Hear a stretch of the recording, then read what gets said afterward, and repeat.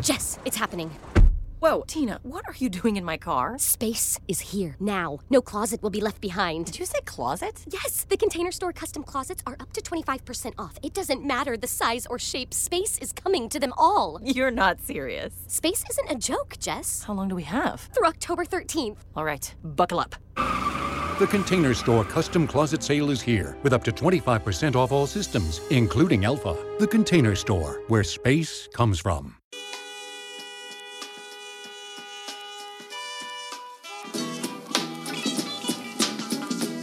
And now for an inside look at college sports with the men in the know, JC and Morgan. Here's Mike Morgan and JC Sherbert. We are back better than ever. It is the JC and Morgan podcast. He is JC Sherbert of 24/7 Sports and National Fame. I am Mike Morgan of ESPN of the SEC Network. And together we are back for a post-spring football, a post-NFL draft, a post-breaking news week or so in college football. So we got plenty to talk about. That's the way we like it. It might be the off season in terms of games, but plenty of information to roll through and give you your college football fix. JC, how are you?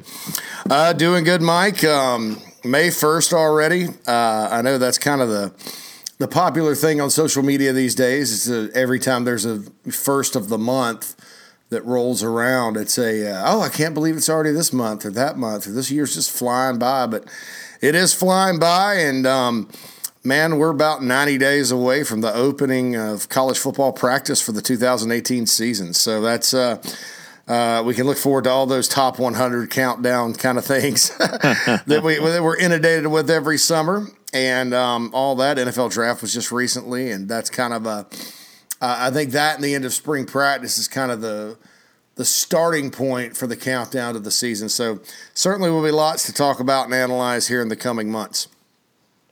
Yeah, the start of the dog days of summer. But again, one of the things we will do is try to quench your thirst for college football discussion and listen during the off season. Of course, during the season, we're absolutely jammed. We appreciate those of you who continue to follow us on the JC Morgan podcast, growing by the minute, even in this off season. So we appreciate that. Also appreciate our primary sponsor, bpskinnerclothiers.com. Brent Skinner and the gang do an outstanding job. I have never looked better head to toe, and it's not because I'm getting manis, petties, and facials and Botox. It's because I'm just getting some really good clothes lined up for my man Brent Skinner. Go ahead and check him out. Doesn't matter where you're listening to us right now. He goes all over the country to get custom fitting suits and clothes for whoever, coaches, players, announcers. And it could be the guy selling insurance right now that's listening to us. Go to bpskinnerclothiers.com and set up an appointment. You will not do better. You will never look better than what you will wind up appearing like after spending some time with Brent Skinner. So, JC, we'll piggyback on the draft that just took place last weekend as we sit here and record this. I always love I am an NFL draft nerd. Okay. I feel like whenever I say this, like I should be in an anonymous meeting full of people and everybody's saying, Mike, thank you for sharing. Going back to 1991, and there was a time where I considered myself a Cowboys fan. I finally just got nauseated by Jerry Jones, and now I root for players more than I do teams. But after the Herschel Walker deal, I remember the nerd that I was, like senior year in high school, with like a clipboard and going through all the picks that Dallas had accumulated in that trade, and all the college players, and just sitting there, and I was fixated on everything Mel Kiper had to say, on every breaking news story from Chris Mortensen, and everything. And I have been a draft geek since 1991. It hasn't stopped. And when I say that, I don't just tune in, like, now they break it up into 3 days and it's a Thursday night first round extravaganza. That's where they probably get their biggest number in terms of ratings. I actually love, usually I'm on the road, it's a hotel somewhere, getting ready to broadcast a college baseball game this time of year. I actually love day 3. I love sitting there and watching rounds 4 through 7. First of all, many of those guys I've had a chance to see in person and call games where sometimes they're guys from smaller schools that might play against an SEC opponent on a Saturday. in a non-conference tilt, or even a Conference USA player, somebody like that, like an Ito Shepherd of Southern Miss. I mean, I did a couple of his games back in the day, and I'm sitting to myself going, wow, this guy he's good enough to play in the SEC. There's a lot of those type of stories, and those stories kind of play out in day 2 and day 3. We all know who the top players are. We talk about them for 8 months leading up to the draft. So nobody was surprised about most of those guys. We'll get into Baker Mayfield later. But I love seeing the other guys go and getting an appreciation for the scouting at the next level. JC, you have been front and center on the recruiting scale, so you get to see how players are evaluated, and you've done plenty of evaluating yourself of seniors, juniors in high school. I love seeing juniors and seniors in college at the NFL season. It was another year where the SEC dominated the draft, 53 players. 53 leads the way. I think it's like the 12th consecutive year the Southeastern Conference has had the most players. So with apologies to Danny Cannell, the talent in the SEC is not going anywhere. The ACC was second with 45. By the way, the Big 12, 20. Last of all the Power 5 schools. There were 19 players selected from FCS schools. The Big 12 had 20 drafted. So there's really no surprise there. I guess some of the surprises, JC, first of all, NC State. Where's NC State getting all this talent? You tell me. You've been evaluating these kids. Maybe our man Cole Kublik, who had them in the playoff, maybe he was thinking about that when he made that prediction, because he saw on tape they had a lot of talent. Did you have any idea they had that many guys? I think that, when you look at it, they had they did a great job of evaluating. And also a few years back, I guess it was, the 2014 or 2015 class, it was whatever class Mason Rudolph was in, because I remember going to Shrine Bowl that year. And for those of you that don't know, the Shrine Bowl of the Carolinas is an annual all-star game between the top players in North and South Carolina, high school-wise. It's in Spartanburg, my hometown, so it's always nice to get over there. And I remember looking at the guys they had, and I went, NC State has got a lot of players that are sort of under the radar that they've taken from within the state of North Carolina, which is always sort of a state that doesn't get enough credit for producing football talent. And, I thought to myself at that time, I was like, there's some players here. Now, there are other players beyond, what they got from the Shrine Bowl that year. Like Bradley Chubb is from Georgia. They beat everybody in the country on him, and went out and got him. And I think that when you watch NC State the last couple of years, the bottom line is they've underachieved, given their talent level. They weren't very great on defense last year, even though they had a dominant front. They had a great quarterback, a good offensive scheme. A lot of their games ended up being in that 35-25 range. But if you look at Clemson and how immensely talented the Tigers are compared to the rest of the ACC, and I think that was more evident this past season when they were going through a transition at quarterback, and they had lost some players off last season's team. They were depending on some young guys to step up, and they just ran roughshod, with the exception of the Syracuse game and a close game at NC State, through the rest of the league. But you look at NC State against the Tigers the last 2 years. There was one game that went to overtime that NC State arguably should have won if they hadn't missed a chip shot field goal. And then last year, 38-31 ball game, that was probably outside of the toe stump at Syracuse, and then the Bama game, of course. That was the most Clemson was really challenged within the league, and that game was in Raleigh. You kind of look at some of their other results, and it wasn't always stellar. So Dave Doeren, and when they were talking about him getting the Tennessee job last year, I thought it would have been an atrocious hire, probably the worst hire they could have made. To me, I think that when you look at the results, probably a pretty good recruiter, really good evaluator of talent. But, hey, man, look, 9-4 last year with that group in that league, which was down. I got to kind of question it, especially when you send 7 guys to the NFL draft. Yeah, and by the way, they're not the only one that underachieved with a number of players in the draft. The Florida Gators had the same amount of guys, and again, we all know how that season went. But it does go to show you, you can have a lot of guys drafted. If you got quarterback issues, you still got issues in college football. You're not going to win in today's day and age of college football with just a bunch of great athletes in other spots and have a world of issues with the most important position on the field in quarterback. Some of the other numbers, but Alabama, of course, led the way. I mean, I don't want to spend a whole lot of time on that. Basically, their entire defense from the last 2 seasons, all 11 starters got drafted. It just goes to show you where they are compared to everybody else right now. Auburn had 4, Mississippi State 4, Ole Miss 4, Tennessee 3, A&M 3, Arkansas 2, Missouri 1, South Carolina 1. So basically that Gamecock team that had 1 player drafted and that was a couple of years removed from a 3-8 season beat a North Carolina State team that was chock full of NFL talent. Again, to your point, an vastly underachieving group under Coach Dave Doeren. Vanderbilt had 1. Kentucky had 0. Now, Kentucky's going to have some guys drafted in this upcoming class. So when you look at these lists, you have to keep in mind it's not college basketball where anybody that has a cup of coffee at the collegiate level is draft eligible. You got to wait 3 years in college football. So Kentucky does have a lot of young guys that this year will be draft eligible, and I think that number will certainly be above 0. But it does go to show you, I mean, when you see at the bottom, Kentucky 0, Vandy 1, South Carolina 1, Missouri 1, Arkansas 2. I mean, these are programs that have struggled the last couple of years. They have not had a ton of talent.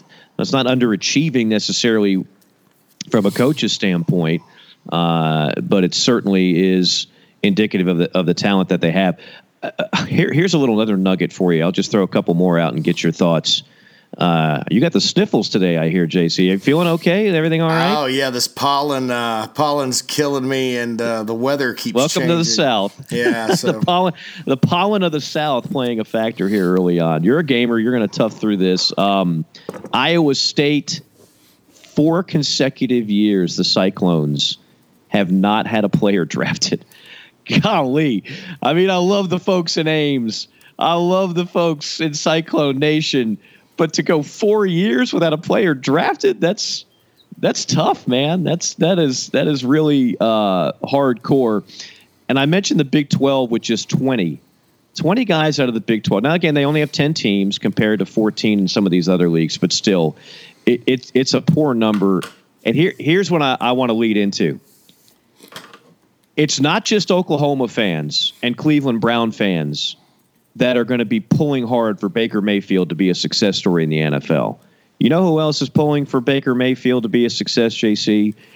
Everybody associated with the Big 12, from Commissioner Bowlesby to the fans of the other 9 schools. If you look at Big 12 quarterbacks from RG3 on that have gone to the NFL the last few years, name for me a Big 12 quarterback that's been a great success here recently in the NFL. I can name plenty from the SEC, the ACC, the Big 10, the Pac-12. How about the Big 12? If you're the Chiefs and you took Patrick Mahomes ahead of Deshaun Watson last year, I mean, it may be too early considering Deshaun's season was cut short with an injury, and that is an issue that I think you have to look at, but wow, I mean, yeah, the track record there has been less than stellar. RG3, going back to Vince Young. Right? Sam Bradford's arguably been pretty successful in the league, but can't keep him healthy. Yeah, and Jason White was sort of a bust out of Oklahoma.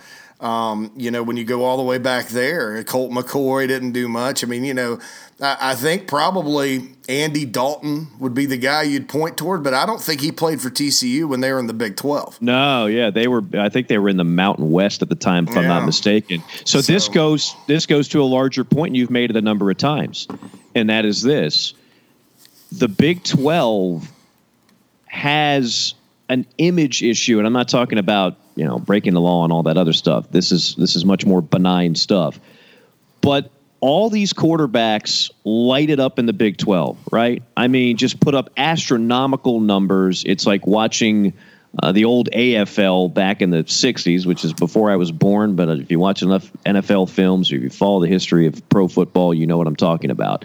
They've had no problem putting up huge numbers in the Big 12 conference, but that has not translated well into the NFL. And so, like everything else, the Big 12, a lot of people look at the offense in the Big 12 and they look at it with a grain of salt. They look at all these teams averaging 35 points a game and running these spread offenses and doing this and that, and it just doesn't seem to translate very often well into the NFL. Now, again, I like Baker Mayfield. I hope he makes it. I hope Mason Rudolph tears it up. Patrick Mahomes, I called some of his games at Tech. I hope he winds up doing a great job with the Kansas City Chiefs. But if none of these guys turn out to be success stories, it's going to continue that kind of dubious label for the Big 12 as this is a conference where they don't play any defense. They all run these kind of gimmicky offenses. They all have quarterbacks that put up great numbers and look like they're terrific up until the point where they got to translate it into pro football, and it doesn't work out. Yeah, I mean, and I was going to get back to that style of play in that league. It's not conducive, I don't think, to winning national championships, and I don't think it's conducive to, producing high-level quarterbacks when you're talking about the NFL. I mean, I'll throw a couple names out here too. Josh McCown, Nick Foles, Matthew Stafford. All those three, and there's probably more that I'm missing here, played quarterback in the state of Texas, left the state of Texas to go elsewhere. And in McCown's case, he went to Sam Houston State. And did not go to that league. We mentioned Andy Dalton earlier. He went to TCU, was in the Mountain West. So the bigger schools in that state, and I don't know that it's fair, Mike, because you recruit based on who can help you win football games at the college level. You're not necessarily recruiting, to go get guys that are going to translate to the league, because it's obviously the style of play in the Big 12 is far different than the style of play in the NFL, and it's probably the one league that's the most different. But you look at it. I mean, if you're the University of Texas and you look at the quarterbacks you've had and how you've struggled at the position over the years, and then you see these guys going elsewhere, there's some sort of disconnect, I think, within that state, because in the Big 12, the state of Texas is basically I call it the breadbasket. Kind of like Ohio is kind of the breadbasket of the Big Ten. You look, there's a lot of Ohio guys on every roster just about in the Big Ten. Although with the expansion east, I think New Jersey and Pennsylvania will have something to say about that. The California is the breadbasket of the Pac-12. And you look at it, and you look at the fact that for years, the best high school play, and Texas has the best high school football in the country as far as the programs go, the money they put into it, the resources. There's nothing like Texas high school football on a Friday night. So they've got good players at the high school level. I don't know if it's just evaluation miss after evaluation miss, or if it's a situation where maybe because of the offenses at the high school level, which are spread, chunking around the yard kind of systems, and then they're just so ingrained in that system that they do pretty well when they're playing in the Big 12, but then when you get to the pros, it's a different story because it's more difficult, and there's a lot. It's a different game, different ball game. So I don't know. And then on defense, I mean, they don't really play much defense in that league, and it's interesting because they a lot of good defensive recruits go to schools like Oklahoma and Texas and even TCU and Baylor, and it's just one of those things where you look at it and go, wow, that's kind of different. But I am not critical of the style of playing the Big 12 because it's really fun to watch. And I'm not trying to be critical of it.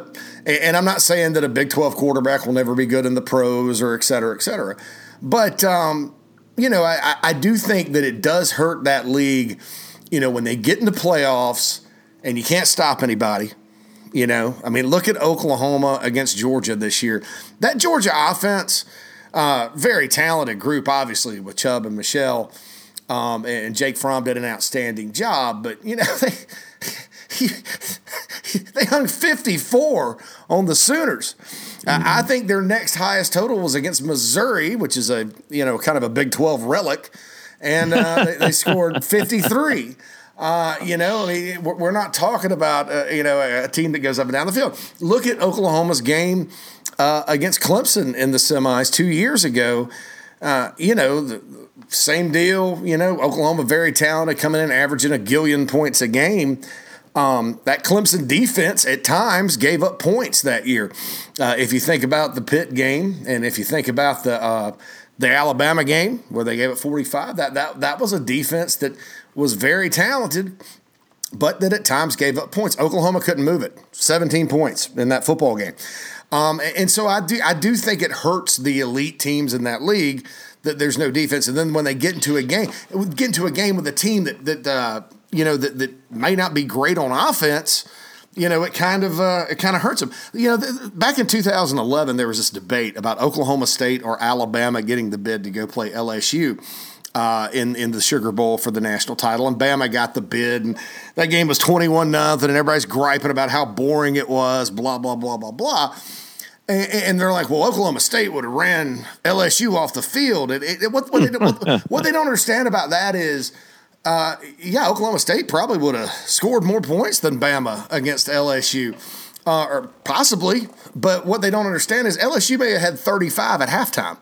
Right. Just because they wouldn't have been able to stop it. So it's a fascinating debate to look at it when you're talking about the Big 12, style of play, where they recruit, what their programs do. And it's going to take a Texas, I would say in Oklahoma, but Lincoln Riley's there, and we know what he's going to do. And no offense to him, great coach, all that good stuff. But that's the in vogue Big 12 style play. It's probably going to take Texas, Mike, to say, we're Texas, and we're not going to go try to be Baylor or Texas Tech like everybody else in this league has done over the years and morphed into this thing.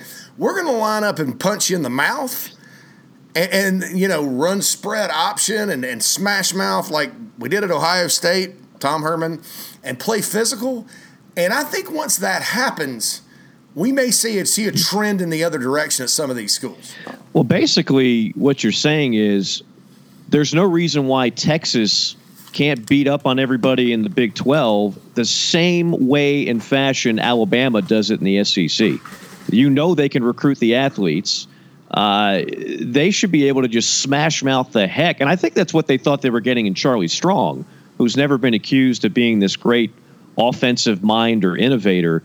Charlie Strong was going to get those players, and they were just going to beat up people on defense, and they could play an Alabama-type pedestrian offense and dominate the Big 12 Conference. And for whatever reason, it never worked under Charlie, and we'll see if it's going to work under Herman now at Texas. But, you would think that'd be a no-brainer, that Texas could just dominate that league, get challenged by Oklahoma, maybe by TCU, but that would be like the equivalent of that would be the LSU in Florida of the SEC to Alabama, which is clearly, even though those are good programs and good teams, they're not in the class of Alabama.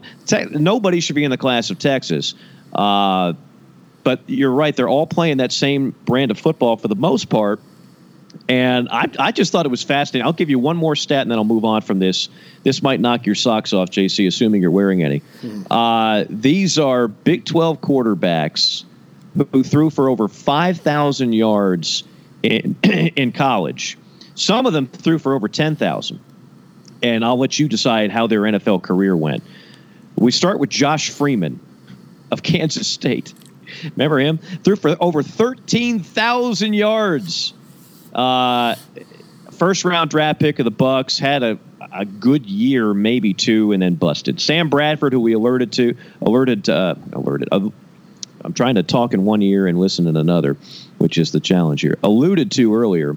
Sam Bradford threw for 11,000 yards at Oklahoma and can't stay upright in college. Again, at times he's shown at least signs, and he'll be a 10-year veteran.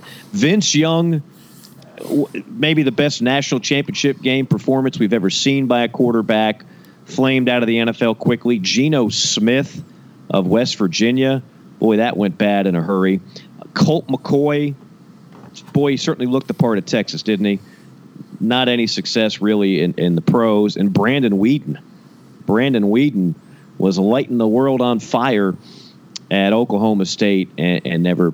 These are all guys that threw for over 5,000, in some cases 10,000 yards in the Big 12. And then you go to the NFL and not so much. So I'll just circle back and finish on this point, and that is, if you're a Big 12 fan, even if you hated Baker Mayfield when he was at Oklahoma, he probably ruined your Saturday afternoon or night a time or two. You want him to do well. You want this stigma of Big 12 football and the fact that these are just artificial numbers. These are empty calories that we're seeing put up every year in that league. You want that overall perception to change for the betterment of the league, I would think. We'll see how that turns out. Baker Mayfield, Saquon Barkley, Sam Darnold, Denzel Ward, Bradley Chubb, Quentin Nelson, Josh Allen, Roquan Smith, Mike McGlinchey, Josh Rosen. Those are the top 10 players. And yes, 4 of them were quarterbacks. I'm going to finish the NFL draft on this note, JC, as only you can do it. Give me the breakdown in recruiting of those 4. Kind of a brief synopsis. I'm not looking for like a 2-pager here on each of those kids coming out of high school. My guess is a number of people. I know Baker Mayfield was a 2-time walk-on, so he could not have been that big of a recruit, and probably people questioned his size. Sam Darnold, I'm guessing, was a stud. Josh Allen, we know, had to send out tapes just to get a D1 offer, despite the fact that he's got one of the best arms an NFL prospect has had in 20 years. And Josh Rosen, another guy I'm guessing, had a lot of stars next to his name. What am I missing, if anything, in terms of how these kids were evaluated? Well, as far as high school goes, Baker Mayfield, undersized guy, probably just a guy that we missed. He was just kind of out there, and then he got to Texas Tech, and he could play pretty well, obviously. It's just one of those guys, people missed on him. That happens, especially at quarterback. When you look at some of the guys that were ranked above, Blake Barnett was a 5-star. I think he's heading to school number 4 or 3, 4 if you count the JUCO, and he was committed to Notre Dame during the process. So, and that wasn't a guy I was terribly high on coming out, but a lot of other people liked him. As far as Sam Darnold goes, it was interesting because there was a quarterback named Ricky Town who's kind of gone the way of Blake Barnett. I think he went from SC to Arkansas, and I don't know where he's at now. Everybody liked, and he committed to SC early. And Darnold was the other quarterback in that class. And by the time the cycle was over, everybody was like, it's going to be Sam Darnold. And he really played well. Do I think, if I'm looking at the NFL, Baker Mayfield and Sam Darnold, to me, I've got some questions about it. But certainly can't argue with the way he played. Josh Rosen certainly, I think, needed to go ahead of all these guys. I think he kind of got unfairly blackballed a bit. Of course, you're the number 10 pick in the draft, so I don't know that, I don't know that it's been that costly of a blackballing. Just because he's outspoken, he's a different kind of kid. I think he landed in a great situation in Arizona, though. I think that organization's run pretty well.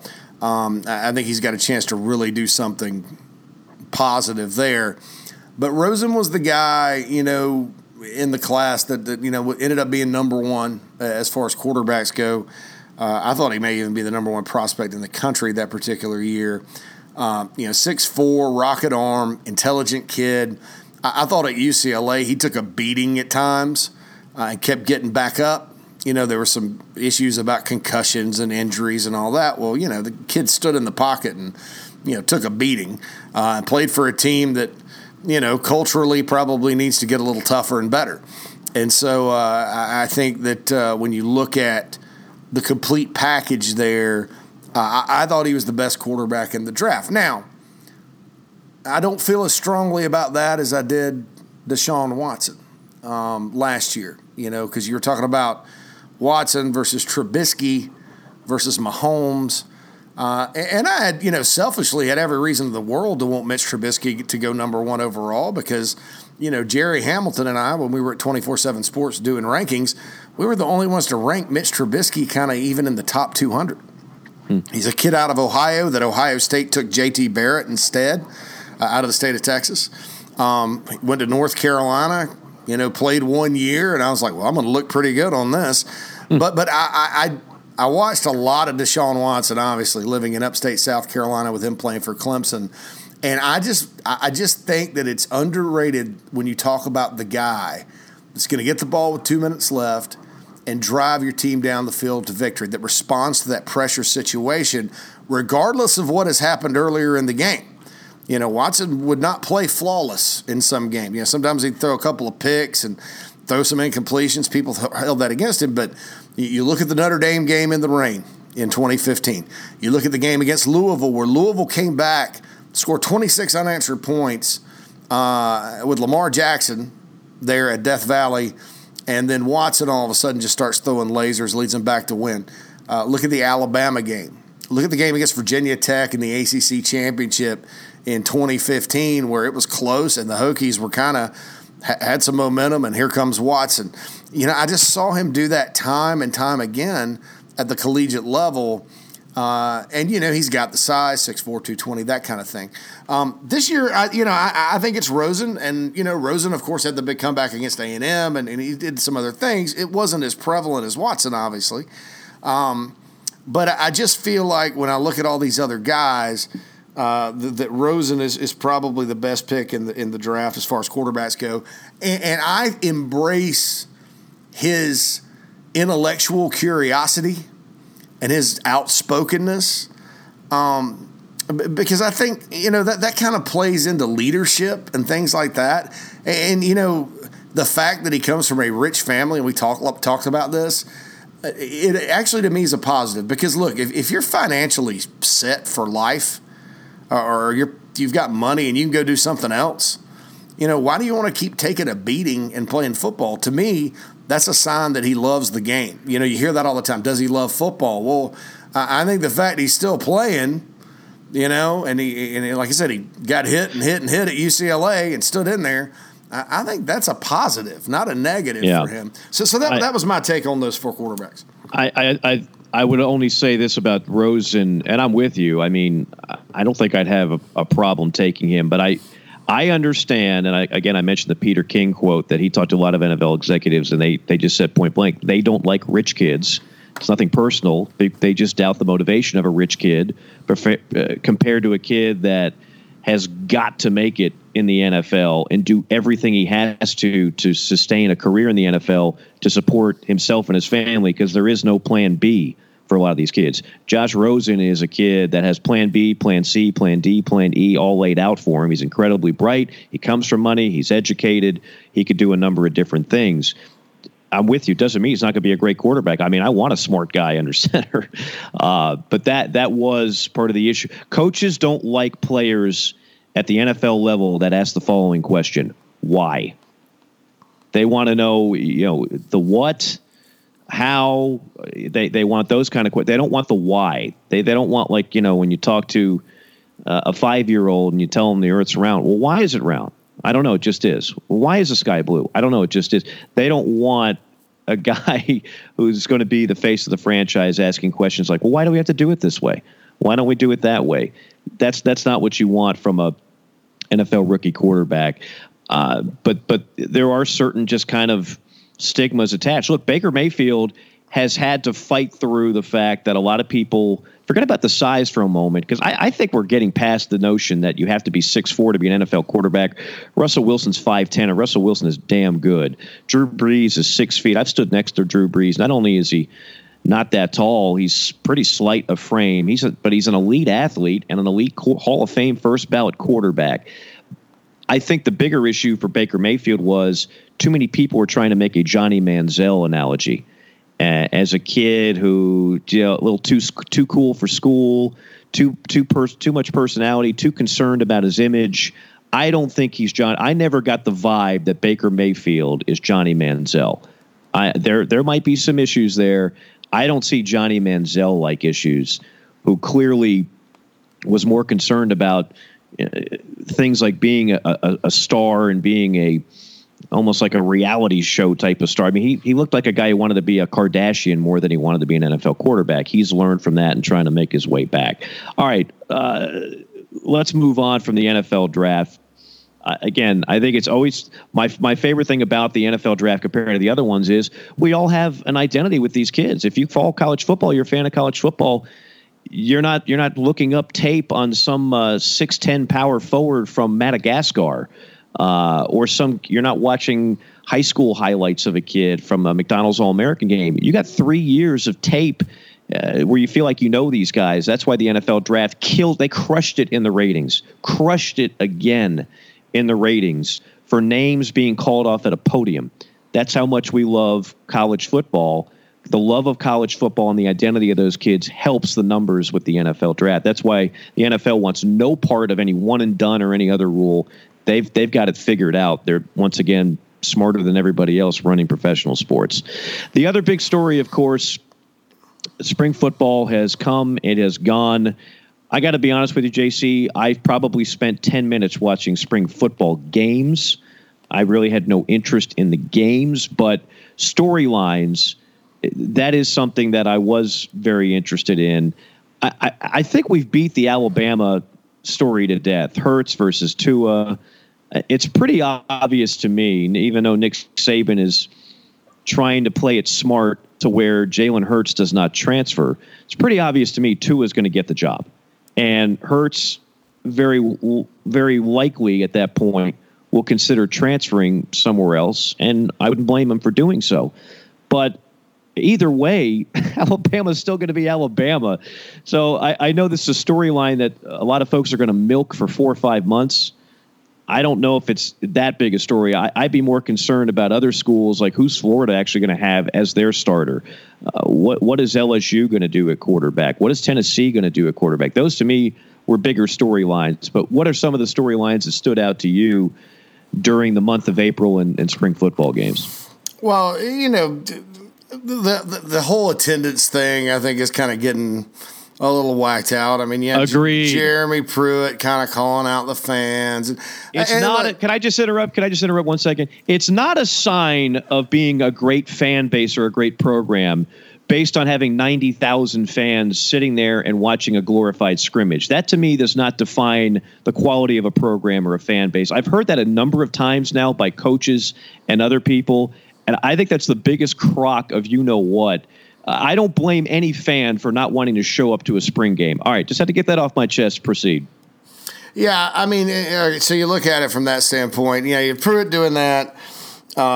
Georgia had a big crowd. You know, I think in a lot of ways Georgia does it because Alabama did it. And, of course, Kirby Smart came from Alabama. And I think that's why Pruitt's upset, because Pruitt was at Alabama. And I think what people maybe don't entirely grasp is – with Alabama rolling like they are, and they've been doing this for about 10 years now, you know, it's not easy to get a ticket to a game in Tuscaloosa. On top of that, they play a neutral site game every year, and sometimes their home schedule leaves a lot to be desired. And, you know, Alabama football is huge in that state, and, you know, there's way more people that want to see the Tide than you know, they have tickets for. You know, so it's not ridiculous for that fan base to pack out Bryant-Denny Stadium for a spring game. It's just not ridiculous for that to happen. You know, you compare it to Tennessee where, you know, during the spring, you know, and Tennessee's had great crowds for spring games. Don't get me wrong. I mean, you have 100-something thousand seat stadium and you hadn't won in a long time.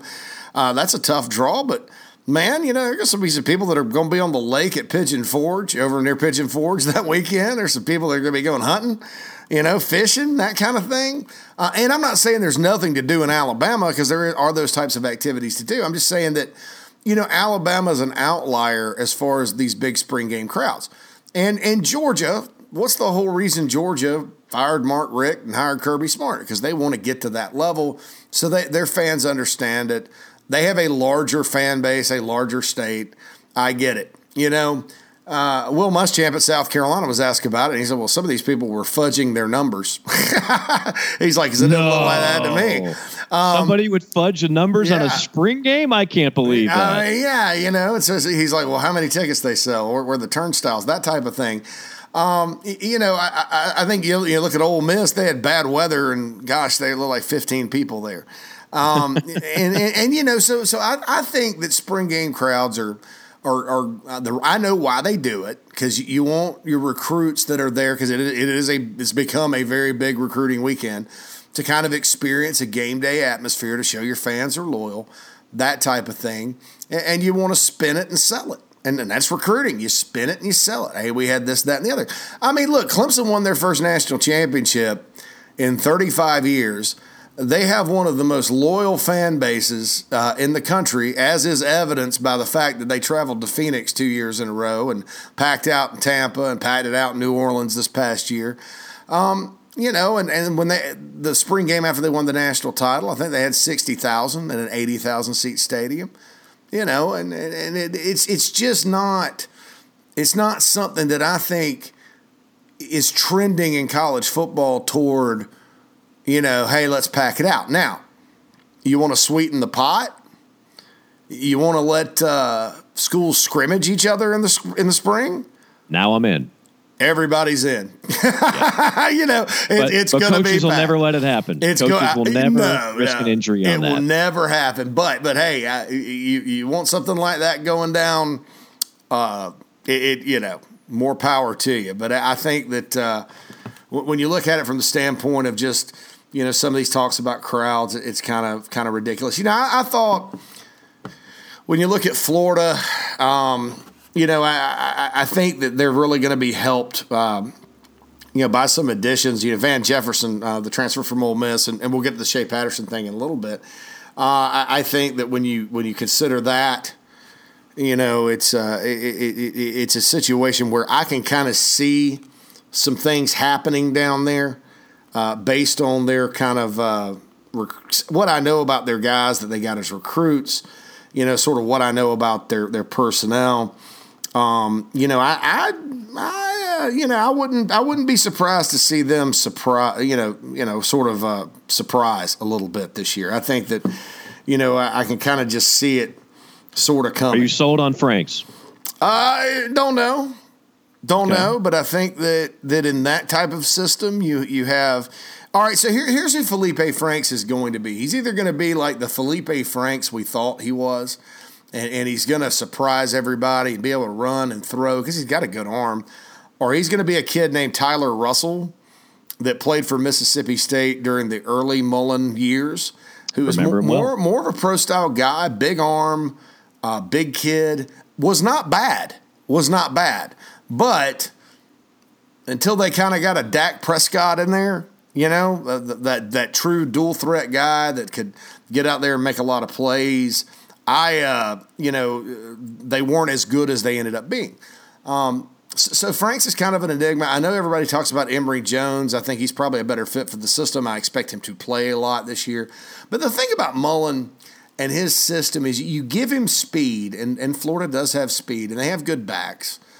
You give him some guys to kind of work with offensively, and he can muster some stuff. I mean, he can get it going. I mean, that's a system that's difficult to stop because you have to defend the power run on the interior, but you also have to defend the perimeter, sideline to sideline, and that's a very difficult matchup for any defense. And so, when I look at it from that standpoint, I'm kind of optimistic about Florida this coming season. I think Mississippi State's going to be solid again this year.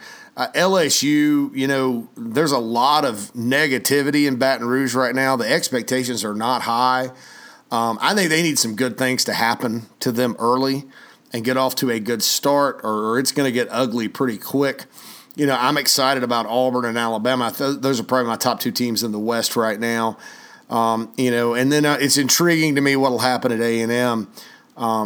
Then South Carolina, you mentioned earlier, Mike, you have one player drafted this year. Last year they had none, if I'm not mistaken.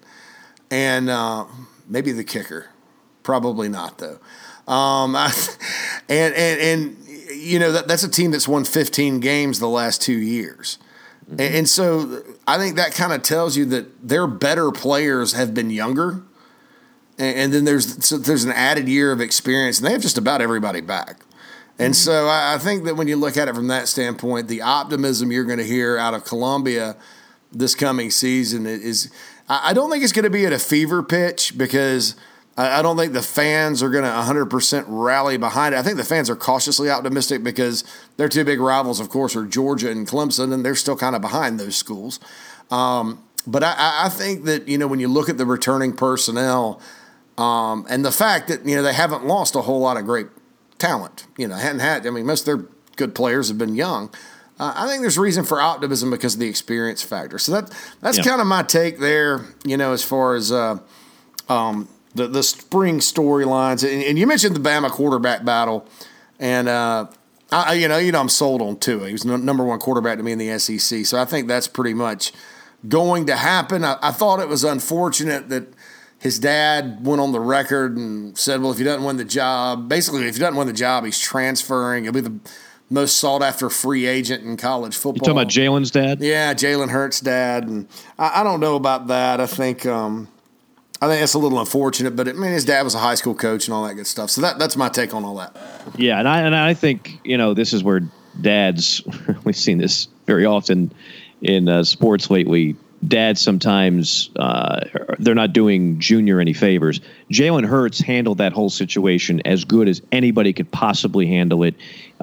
He gets yanked in a national championship game, unbelievable record as a starting quarterback, and there he is cheering his team on, being supportive. He's taken the high road. He hasn't said anything dumb on social media. So I applaud that young man. I really don't care what Dad has to say, but I don't think Jalen's going to win the job. I just think Tua's going to win the job. Nick Saban, like any coach, would love to have both of them. So you want to convince the backup that he's got a chance to play, and he probably does have a chance to play. But if Jalen Hurts wants to be a starting quarterback again, he's probably going to have to transfer. Now, it's not the worst thing in the world against the one position where there's only one of you. So you either have the starting job. Yeah, you could put in packages, but it's not like Tua's not mobile. So what kind of packages are you putting in for Jalen Hurts? You're taking it. This is not your typical, well, he's our pocket passer and he's our change of pace guy that we're going to run Wildcat. You can run anything with Tua. You can run Wildcat and you can sprint draw and whatever else you want to do. That kid can do it. So that story, again, it's talk show fodder for the entire summer because it's Alabama. I don't even think it's that controversial, to be honest with you. I'm more concerned, and if we're talking just SEC, again, what is Florida going to do at quarterback? What is Tennessee going to do at quarterback? What is Texas A&M going to do at quarterback? Can Chad Morris get any momentum going with Cole Kelly at quarterback? We know there are a number of established quarterbacks. You might have noticed there was not an SEC quarterback drafted, unless I'm mistaken, late round. But that's going to change. Obviously, Drew Lock of Missouri is going to lead the way. He's probably going to be a top 10 pick based on just pure arm talent and what he has. And some people think Kyle Shermer could even be a guy that could play at the next level. And, Nick Fitzgerald's a headliner at Mississippi State. Jake Bentley is a guy that I think could really have a strong season this year now. With a new quarterback coach and with returning guys, you'll miss old Thor over there at the tight end spot, but all the other skilled guys are essentially back there. But the quarterback situation, as we talked about on a podcast a few weeks ago, is in great shape in the SEC this year for the most part. There's always going to be some teams that are going to have to figure out who their guy is going to be. But, even a guy like Jordan Ta'amu of Ole Miss, I've seen him up close. He's got a chance to have a special year. I know Ole Miss has just been a forgotten program, but that kid can play. Talk about a good JUCO find. So Jarrett Stidham at Auburn. It's going to be a fun year to watch quarterbacks in the Southeastern Conference this season. And, in the ACC, I think the Florida State quarterback situation is intriguing. I think the Clemson quarterback situation is intriguing. And then I don't know what else we're looking at, quite frankly. Louisville now without Lamar Jackson. We went over all that. I don't want to circle back too much on that, but those the main things I look at in spring football: programs with new coaches, programs with quarterback battles. I'm not learning much about the offensive line in spring football or a spring game. I'm not learning much about that, Yeah. So definitely. Yeah, that's just those are the main takeaways on that, and the stories will continue to circulate as we kind of get near the end of this podcast. I think the biggest story, and this affects a lot of things now. Shea Patterson is finally, and you know how I felt about this. I thought it was criminal that it even lasted this long, and sometimes I really wonder the logic of the NCAA if you're trying to use certain things as a deterrent to cheating. Vacating wins is the stupidest penalty known to mankind. But what you can do, in addition to scholarship reductions, you can allow players to transfer penalty free. And that can cripple a program as much as anything and really send a stern message: don't cheat. Because if you do, we are going to cause an exodus of players that you are going to be crippled by for a number of years. Anyway, that being said, Shea Patterson finally, in recent times here, gets the green light. He gets to go for Michigan. That changes the complexion of so many things, JC, in terms of Michigan now being a player, a contender, not only in the Big Ten, but nationally. Yeah, I think that was what they were missing last year. If you look at it, and there was a good stat. You mentioned Cole earlier today. Cole tweeted something out the other day that Michigan had less touchdown passes last year than Georgia Tech. Wow. Ouch. Ooh, Lordy. That's a low blow. Now, in fairness, Georgia Tech's entire offense is based on, option. All right, we're going to throw deep. And, they throw a more touchdown passes than you think. But still, you think about Michigan, you're like, wow. And in watching Michigan last year, that was just the issue. Spate was never a guy I thought was that good. Sort of bottomed out. I thought he overachieved in previous years. Then Brandon Peters, has some ability and talent, but probably ultimately wasn't ready. But you think about kind of the pieces they have in place. They lost so many starters off their defense from 2016, which was really good. And then they had a great defense last year, the number 3 defense in the country. So they're just going to keep on rolling on defense. And they have good running backs. They have a good offensive line. They always do. And really good young receivers. So you throw Shea Patterson into the mix. And, I think a lot of the perception is going to maybe be that, well, Patterson was in a spread with Hugh Freeze at Ole Miss, and he runs and throws and does all this other stuff. That's not really Harbaugh and what he – whoa. Let's go back to the 49ers and a player named Colin Kaepernick. That team went to the Super Bowl with a dual threat, essentially a dual threat guy. So Harbaugh knows how to coach that style when he has the player that can do it. These other guys had kind of cement shoes. You can't run Brandon Peters too often. You can run Shea Patterson. I think it just helps so much, especially in those games that they've been losing to the Michigan States and Ohio States of the world. They just have not had the difference makers at QB to get it done. And I believe that, I predicted Harbaugh would have them in the playoff within 3 years. I was wrong about that because it's now year 4. I think this could be the year Michigan goes to the playoff. I think Patterson completely changes the dynamic. He's such a good quarterback. He can do things with his legs, which is a big X factor. That division's brutal. Penn State's not going anywhere. Ohio State's definitely not going anywhere. Michigan State's still going to be Michigan State.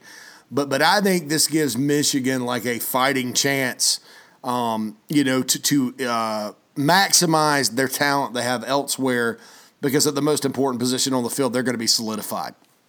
Absolutely. And I think we need this. Again, we're not banking on the Big 12 a whole lot to give us kind of some balance, if you will. It can't just be SEC, ACC every year. It can't just be Clemson, Alabama every year. It'd be nice if the Pac-12 stepped up and gave us some quality teams. It hasn't been happening at the rate that I'm sure they would like. The Big 12, we already discussed that in great detail. You want to have Ohio State and Michigan strong for the betterment of college football, I think, as a whole. And I know a lot of people have had their fun banging on Jim Harbaugh. I think he's great for college football. I think he's almost like the closest thing we have to a Steve Spurrier, where so many people hate him, but then when he was gone, it was like, man, I kind of miss having that guy to just hate, and to just watch him, and I'm fascinated by him. I hope Jim Harbaugh is at Michigan for the next 10 years, and I hope he does have some success. There's no doubt he can coach. Has it worked out the way he wanted? No. Has he done some gimmicky things that probably have not fared as well as he thought he would? Yeah. But the guy can still coach. He can still recruit. And I think Michigan with Shea Patterson now, as you said, they're in the hunt. They immediately go from on the periphery to they're right in the middle of the ring, I think, when it's all said and done. JC, before we wrap things up, any other stories that you've been kind of just keeping eyes on? We're done with spring ball. We're getting near the dog days of summer, and we'll be back to talk about other stories as they go along this season, come up with lists and every other creative excuse that we can come up with to talk more college football during the summertime. But anything else stand out in your mind? Well, you mentioned the Clemson quarterback battle, and I think the word around the campfire, kind of where I'm from, is that it is definitely going to be a battle. My gut says Kelly Bryant still holds on to it, just because if you kind of look, Dabo Swinney started Cole Stout ahead of Deshaun Watson his freshman year. I don't think that the idea is for them to kind of go out there with some inexperience and take any lumps. They're going to be really good, and personnel-wise, they may be the number one team in the country, top to bottom. So I don't think they're going to go out and risk it, but I do think Trevor Lawrence is going to put a lot of heat on him as a true freshman. Looking at the Pac-12 real quick, I just want to say I think Washington could have another special season, get back to the playoff. I love Jake Browning, love their personnel, and of course Chris Peterson's a very good coach. Pac-12 North, man, though, it's it's unpredictable sometimes, because you have the Oregons of the world, you have a Washington State that'll jump up and bite you sometimes. And then you got Stanford, which is very solid each and every year, and they're certainly capable of beating you. What's SC going to do next year? We mentioned they lost Darnold. This kid, JT Daniels, graduated early from high school and enrolled out there. He's a good battle for the starting quarterback job. Mike, I think just and I don't do this nationally anymore, go out of the camps and stuff, but I talked to a couple of people that do, and I trust, and my gut feeling was he'd have been the number one recruit in the country for this class had he stayed in high school. So, he's a special player, and it wouldn't surprise me to see him starting out there for the Trojans of SC. But those are three other additional things I'm kind of keeping an eye on as we head towards the summer. Good stuff. And I'm with you on Washington. I can't believe Browning is still there. It feels like it's been there 12 years. I love Browning. I love their coach. I love a lot of things about UW. I'm just not ready to put them in that true national champion contender spot yet. I think there's a better chance we're going to see that out of a Michigan or Ohio State than anybody out of the Pac-12 in the near future. And again, at some point, I want to see just a little bit of defense in the Big 12. Just a little bit. I'm not asking for a lot. By the way, a moment of silence for a moment. How ironic is that? A moment of silence for a moment. That we will no longer be seeing much of a kickoff return in college football. So a moment of silence for the kickoff return. Okay. Yeah, there's the new rule now. Basically, you could take a fair catch inside the 25-yard line and you get it at the 25. So, I mean, I get it. It's all about safety. We're seeing this go down in the NFL. It's trickling down to the college game. In fact, the targeting rule from the college game is trickling down to the NFL, if you will. They're basically taking a cue from what college football has done. As controversial as that rule has been, people are just trying to get rid of the kill shot in the game of football as a whole. There's a lot at stake here. Youth football participation is down. There's the threat of all kinds of lawsuits with concussions and brain injuries and everything else. So I understand it. I hate it. I enjoy watching kickoff returns. I think it's a huge part of the game. They're going to have to be creative with onside kicks and everything else, but because at some point I wonder if that's going to be outlawed as well. But anyway, that's the one little nugget that kind of flew under the radar the last few weeks as well. It's a pretty big rule change. I mean, there was a time if you had a major playmaker as a kickoff returner in college football, that could change games. And I think we're getting away from that to the point where the kickoff is just going to be go grab a hot dog because nothing's going to happen. You're just going to see the other team take it at the 25, whether it's a touchback or whether it's a fair catch. JC, always enjoyed it, my man. Glad we got back on and look forward to doing this throughout the summer. And again, thanks to everybody who has been tuning in and following us. For those that have not done that yet, JC, what's the best way to do so? Well, you can subscribe to our podcast on iTunes, on Google Play, the Stitcher app, which is a really cool podcasting app if you're into podcasts. I read the other day, Mike, podcasting audiences have grown by 125% the last 5 years, and they're expected to grow into the hundreds of millions as we move toward the next decade. So this is becoming a more and more popular format. So if you're getting into podcast and maybe you kind of just hit us up on SoundCloud or find us on 24/7 Sports and you want to start listening to a variety of podcasts, and there are a lot of great ones out there, download the Stitcher app and get it that way. Or if you have an iPhone, if you go to the iTunes podcasting app, it'll send you an alert every time our show and other shows have a new show. Follow us on Twitter at JC Sherbert, at JCSHURBURTT. And for Mike, it's at Morgan on air, MORGAN on air.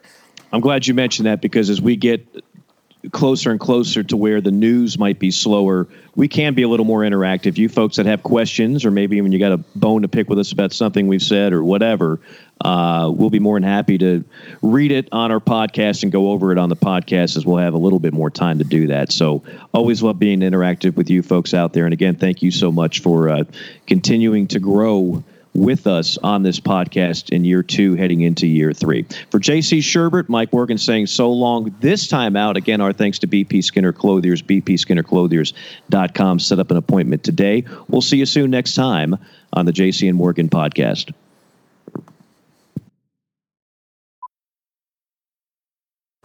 Jess, it's happening. Whoa, Tina, what are you doing in my car? Space is here now. No closet will be left behind. Did you say closet? Yes, the Container Store custom closets are up to 25% off. It doesn't matter the size or shape. Space is coming to them all. You're not serious. Space isn't a joke, Jess. How long do we have? Through October 13th. All right, buckle up. The Container Store custom closet sale is here with up to 25% off all systems, including Alpha. The Container Store, where space comes from. Something extraordinary has happened to Judy Sizemore's closet, making it feel more like a closet. An area that once caused claustrophobia now has enough space to hold all of Judy's striped boat neck sweaters. And Judy Sizemore has a lot of striped boat neck sweaters. The Container Store custom closet sale is here with up to 25% off all systems, including Alpha, through October 13th. The Container Store, where space comes from.